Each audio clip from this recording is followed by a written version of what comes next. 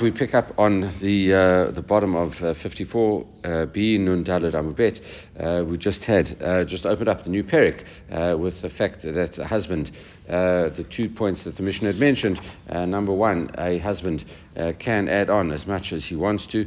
The minimum is 200 for a virgin and 100 for a non-virgin, and then he can add on as much as he wants to. Rebbe Eliezer ben Azariah had argued about that. He had, the next thing was whether it was from Arisin or only from Nesuin. Rebbe Eliezer ben Azariah said no. If it's Rebbe Eliezer ben Azariah had made a distinction between Arisin and Nesuin. He said Arisin you can only collect 100 or 200, and afterwards you can collect more. And Rabbi Yehuda had then said in the Mishnah, if something that we'd seen previously, if you want to, you can write in the ketubah 200 or 100 and get the woman to sign that she'd agreed that she'd collected some part of the thing. The Mishnah gave an example of half the amount, and Rabbi Meir says no, otherwise it's a bilatznut. All right, so the Mishnah then picks up Imratzah Losif. If he wants to add on even 10,000 dinars, he can add on. Rotzerik Tav La. It didn't say if he wants to write for Lo Katani. It says Ela Ratzah Losif. He wants to add on. Okay, he wants to add on, which means the part that he adds on is supplemental to the ketubah itself, right? And therefore, it's not something separate, it's included. Messiah Rav Abayu Amar Rabbi Yanai. The supports Rabbi Abayu, who said what Rabbi Yanai says. Dama Rabbi Abayu Amar Rabbi Yanai, he says Tanai Ketubah Dami. He says if the Tanai of the Ketubah, any condition or stipulation, addition, he really means, adds on to any amounts that he wants to add, are compared to the actual ketubah itself. All right, so this comes and introduces a whole lot of extra things as well. Nafkamina lomocheret. This when you it's a very practical difference with regards to a person who sells her ketubah. All right, and we'd had this a little bit before. When we discussed a woman could sell it to a third party, and what that would mean that the third party would take a chance that the husband would either die before the woman or divorce the woman, and then this owner, the new owner of the ketubah, she would kind of sell her ketubah in advance, and on the off chance that the situation plays out that way. All right, so that it kind of what we're saying is, and that's, we're not going into the actual mechanics too much over here, but what we're saying is it's not just selling the 100 or 200, it means everything in the ketubah, the total amount of the ketubah. Similarly, lemocheret, to a woman who forgives her husband part of it as well. It means that the additional amount is also included in that. Let's say she says to her husband, listen, honey, you don't have to give me the full amount of my ketubah. I'm prepared to accept half. That's not just on the 100 or 200. That is also on the full sum of money. To take into account what our Mishnah says, it can't drop below the 100 or 200. Okay, lemoredet, and also a woman who rebels. Okay, that what happens is, in the case of a woman who rebels, that is talking about she refuses to engage in relations with her husband, and what happens is that is going to involve a punishment. We're not going to deal with any of this now in depth. We're just mentioning it conceptually. There's a woman, what we do is the court takes off a certain amount of money from her ketubah each week until there's nothing left, and that it's the deductions come from the full amount of the ketubah, and not just the 200 or 100 of it. Lo pogemet. What happens happens if a woman who comes and says, listen, you don't have to pay me the full amount of the ketubah. I have received some of the ketubah. Okay, so she says, I've received some. Shemek pugam is to diminish a little bit or to decrease the ketubah. And what she says is, I've already received some of it. So what in that situation, if you've admitted that you've received some of a let's say even a loan back, what you have to do, a person that it does that, you have to go and do a shua. You have to make an oath about the rest. Okay, so that you have to make an oath about the rest. Latovat, and also if you tuvay or ketubah, as we said, that from the time you demand payment, then you lose right to any further sustenance. We had that yesterday with regards to demanding that in court. Once you do that, once you demand, it's not just demanding the lesser amount. It means that you have to, if you demand additional amount as well, that also is the end of the support that you're going to receive, the sustenance.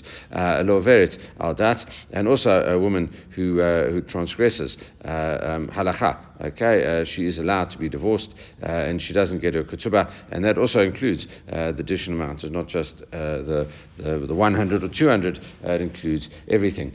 Other nafkaminas are as follows: l'shvach, if it increases in value. Okay, it's that when if a husband dies and there wasn't enough money at the time of his death, okay, to pay the whole amount of the ketubah, but then the property increases after death, then also that includes she's entitled to claim up until the very the larger amount. L'shua, similarly, if an oath, okay, if she has to take an oath, that oath also includes the extra amount. And the shvit, it's with regard to shmita, there's no concept of a prusbul and saying, listen, you don't want you don't want. There's no concept of in general with a ketubah of a prusbul. It's not like a loan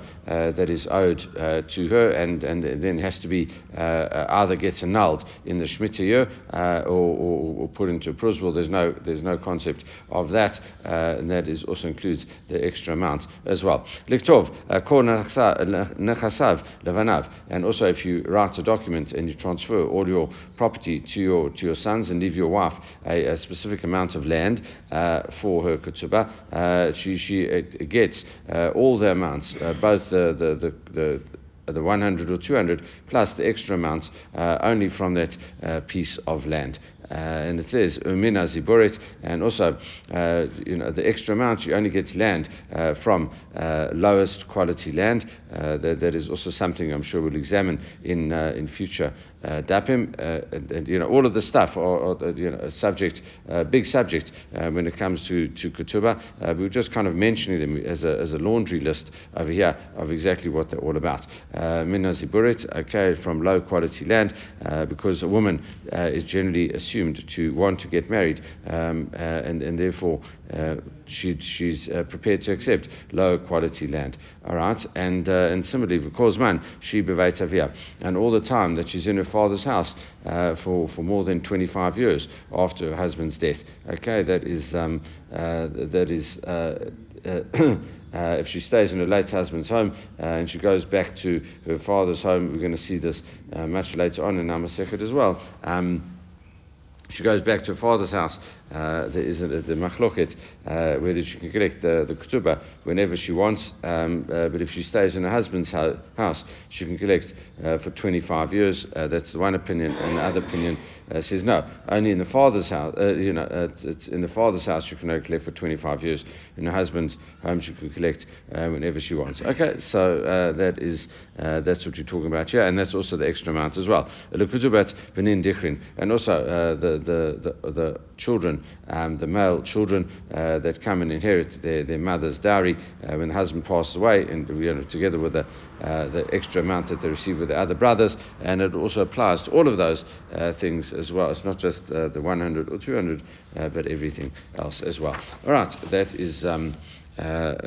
Just that list. As we said, not going to spend too much time on all of those because there is a lot to discuss on them, but just they all are included as part of that discussion. All right, so now going on to that discussion, Itmar, Ketubot b'nin dikrin, Pumbedisa amri, lo tarfa mishabure, viartun tzanan. When we're talking about the Ketubot b'nin dikrin, these the amount that is kind of transferred to the male children that they get their mother's dowry. It says the rabbis or Pumbedisa says we don't take it from Mishur Bude is property that has been liened, okay, that gets sold. Rather, what happens is that the father has certain property. He then takes a loan. If he goes and sells that property in future and then defaults on the loan, the creditor can come and repossess that land from the buyer of that land, because really it was the whole idea of him giving the loan was because the debtor had a certain amount of property in his possession. That was his security. If he then goes and sells that property, the creditor has a right to claim it from the seller. So in all of those things, it says Ketubot b'nin dikrin is not collected from that property that has been sold by the father. Why? It says Yartun Tnan. We learned in the Mishnah they will inherit the money set aside. This is what we saw in the previous chapter. They will inherit the money. That's what it says, and it follows halachos of inheritance as opposed to anything else, and therefore inheritance can only be taken from that property that the father had in his possession when he died, but not with regard to property that was sold. That is Pumbedisa. I mean, not Pumbedisa, but the rabbis of Pumbedisa. B'nai Mata Mechasya, the people of Mata Mechasya say, no, Amri Tarfa Mishabura. No, it does even. You could even collect Ketubot b'nin dikrin from land that has been sold. What's their view? Yizbun Tanan. Their version of their version of the Mishnah is that Yarchun, they will take the money set aside for the ketubah. Okay, it's as if the husband had already given the property to the sons first, and as a result, then goes and sells it to someone else. And if he does do such a thing, it's fine if there's enough property in the estate after they die, so they can say, listen, he transferred the property to us, but he kind of swapped it out, and therefore should be fine. But in this situation whereby he doesn't, then it's as if we have got prior possession of the property, and that's why we can seize it. And the Gemara concludes that talach is not taken from the property that was liened, because yarchun, we have as the people in Pumbedisa say, yarchun. That is what it says in the Mishnah. Okay, Tutzle Itzitei Ba'anahu Below Shua. Another machlok between Pumbedisa and people of Mata Mechasya.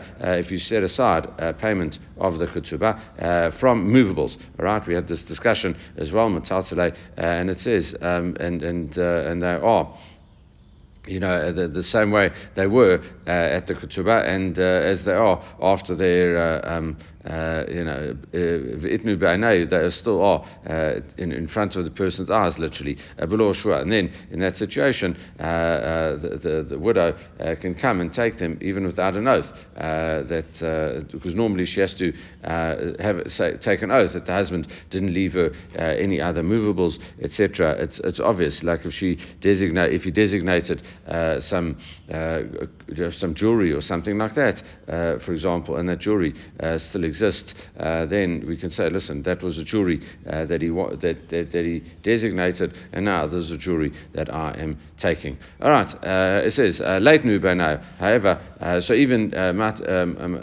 Pumbedisa and Mata Mechasya agreed to that. Late nu now. What happens if they were lost or they were not transplanted, but sold and done again? Let's say there were barrels of oil or something like that, and maybe that's a bad thing because it kind of goes off after time. But barrels of something that would last, but then they've been recycled, and that's not exactly the same thing. They were lost or sold or whatever the case is. Then Pumbedita Amri and Pumbedita, they said below Shua. Then you are allowed to come and take from other property as well, because everything without a Shua B'nai Mata Mechasya Amri, no B'Shua, you have to take with a Shua that you haven't received anything else in advance. Okay, below Shua. The halach is they can take it without a Shua. All right, same as Pumbedita. So Pumbedita is ahead 2-0 over there. All right, so now Yichid La'ara Arba Mitzda Ranaha. If he sets land aside for her and it's designated, demarcated on all four sides, it says below Shua, she takes that without an oath as well. Bechad Mitzra, if it's only on one side that the designation took place, Pumbedita Amri below Shua, she can take that still without an oath. So if it's only got one board on, there's less clarity of exactly what is we're talking about here, the amount of the land. But still, Pumbedita says she can take it without a Shua. B'nai Mata Mechasya Amri b'Shua, you have to take it with a Shua. V'ilkata below Shua, the lach is she can take it without an oath, and therefore Pumbedita has conclusively knocked out Mata Mechasya 3-0. Here we go. More. It says Amri L'Adim, and there's another machloket where they said to witnesses, Katfu Vetnu Ve'avulai, where you said to witnesses, write and sign this gift, okay, a deed of a gift, and give it to this person that's meant to be act as an inheritant of a recipient, of the gift. Okay, and it seems that the person is sick. Okay, as we were going to discuss that as well, it could be that we maybe not talking about a sick person. It says v'kanu minai, and it says if he acquired it, the witness acquired it from him and did some kind of act of acquisition, chalipin or something like that. Lo tzarich imluchei bay. He does not have to ask him again if he's intent on this, because once the acquisition is done, it's too late. Okay, lo kaniminai ever. If he didn't do this formal act of acquisition, Pumbedita Amri, in Pumbedita they said, Lo tzarich imluchei bay, he does not have to ask him again. B'nai Mata Mechasya Amri tzarich limluchei bay, he does not have to consult with him again. V'ilkata tzarich limluchei bay. The halacha is according to Mata Mechasya. So Mata Mechasya come with a late winner against Pumbedita, but they've still lost overall, but they managed to get some pride back at the very end of that. Okay, the next part of the Mishnah, Rabbi Eliezer ben Azariah says that if you whether it is after the Tanna Kamma had said it doesn't make a difference. The extra amount is after both Erisin or Nasuin, as opposed to Rabbi Eliezer ben Azariah, who said, listen, it's there's a distinction between Erisin and Nasuin. After Erisin, you only get the 100 or 200. Only after Nasuin, you get the full amount. So, Itmar, Rav, Rabbi Natan, there's a machloket between Rav and Rav Natan. Chadamar, one says, Halacha, Rebbe Lazar ben Azariah. The one says, Halacha goes like Rebbe Lazar ben Azariah. Chadamar, and Halacha, Rebbe Lazar ben Azariah. The one says, Halacha is not like Rebbe Lazar ben Azariah. It must be, Mistime, the Rabbi Natan, who Amar Halacha, Rebbe Lazar ben Azariah. It must be like that Rabbi Natan is the one that says it's like Rebbe Lazar ben Azariah. Why? Rabbi Natan Azul Bata Umdana. We've heard that Rabbi Natan follows the principle of working out and trying to assess what goes on, what a person's intention is. Okay, even if one didn't say something explicitly, the court comes in and tries to work out what his intention must have been and bases their ruling on that. What is that? Amar Rabbi Natan. Rabbi Natan says, Halacha Rebbe Shimon ben Shruzi Musukan.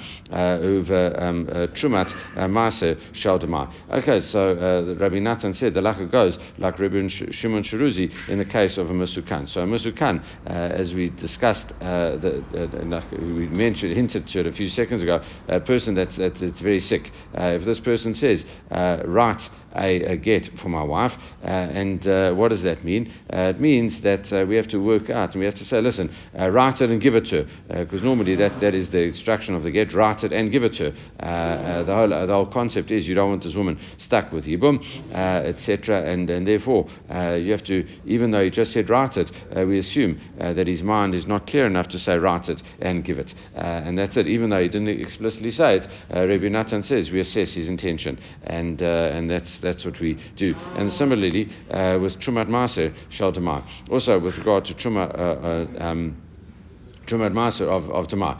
So normally when you buy things from an Amaretz, we call it Tamar because we're not sure whether the person that sold it to you actually separated both the Truma and Maser. So generally what we say is we say that he's separated the Truma, but we have to doubtfully separate the Maser. So now Rabbi Natan rules with Rav Shimon Sharuzi where you bought Tamar and you separated Trumat Maser, and then it gets mixed in with other things from which it was separate. It gets mixed in back in from where it was separated. If everything was considered truma, you'd have to sell it all to a kohen at a low cost, and that's it. Rabbi Shimon Sharuzi says no. In the case of Damar, you can ask him. You can say, listen, did you separate it out? If he said that he did, you can rely. Even though he's an Amaharis, the rabbis did not decree whether he would lose a lot of money.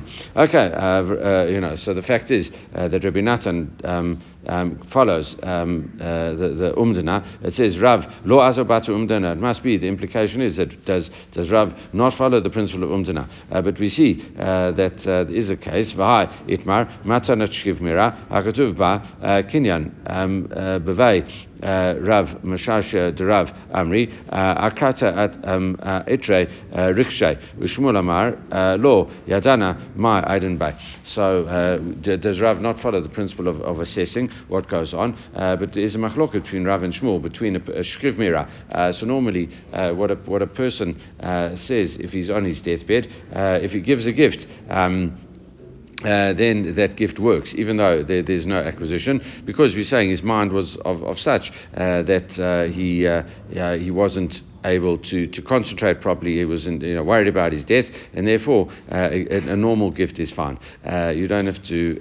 But then what happens is a shkiv mirah, and he comes and he acquires it, which is a normal gift. Okay, so he does two things. So Rav says it's like riding on two horses. It's strong in two different ways, which we'll explain in a second. And Shmuel says, listen, I don't know what to do about it.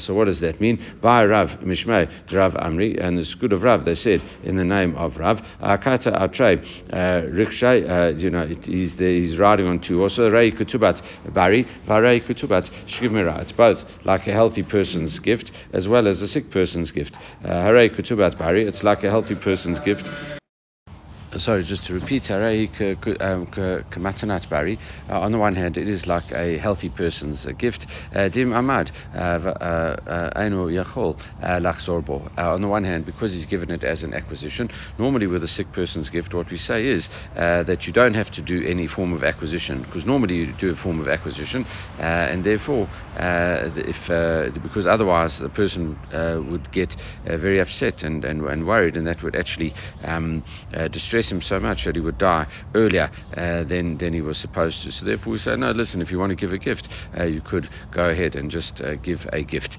But yeah, because he did both, what do we say? If he gets better, then he's not able to take it back. Normally with a sick person's gift, a shkiv mera's gift, what he's allowed to do, if he gets better, then he is allowed to retract the gift. He says, listen, I only did it because of what my thought of my impending death, but now that I'm not dead, I'm retracting the gift. However, here, because he did with an acquisition, then he's unable to retract that gift, and as a result, so that's why it's got the strength of a normal person's gift. The same way, if you give something away with a formal acquisition, you can't have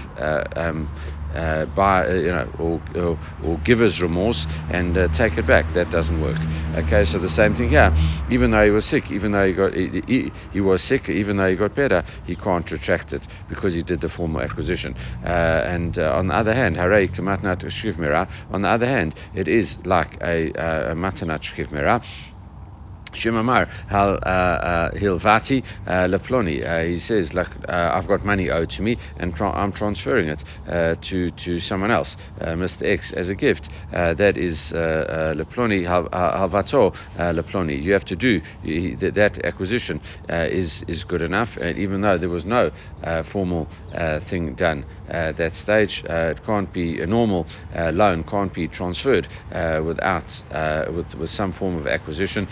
Okay, here, just the verbal statement is good enough because this is a gift of a shkiv mira. So that is Rav's understanding of it. Ushmul Amar, no, lo yadana ma idun ba. I don't know how to judge this case, because Shema lo igmar lachnato ela b'shtar. On the one hand, he's given it a shkiv mira, but he's also mentioned acquisition. So maybe he didn't want to use the shkiv mira provisions that are allowed to him, and he only wanted to do it with a formal gift of acquisition. And because the intention is that the sale doesn't go into effect until after death, the transfer doesn't take effect because sales can't be done after the person's death. Okay, and that's it. So therefore, Shmuel is in doubt as to what happens. But the important thing is not the underlying machloket here.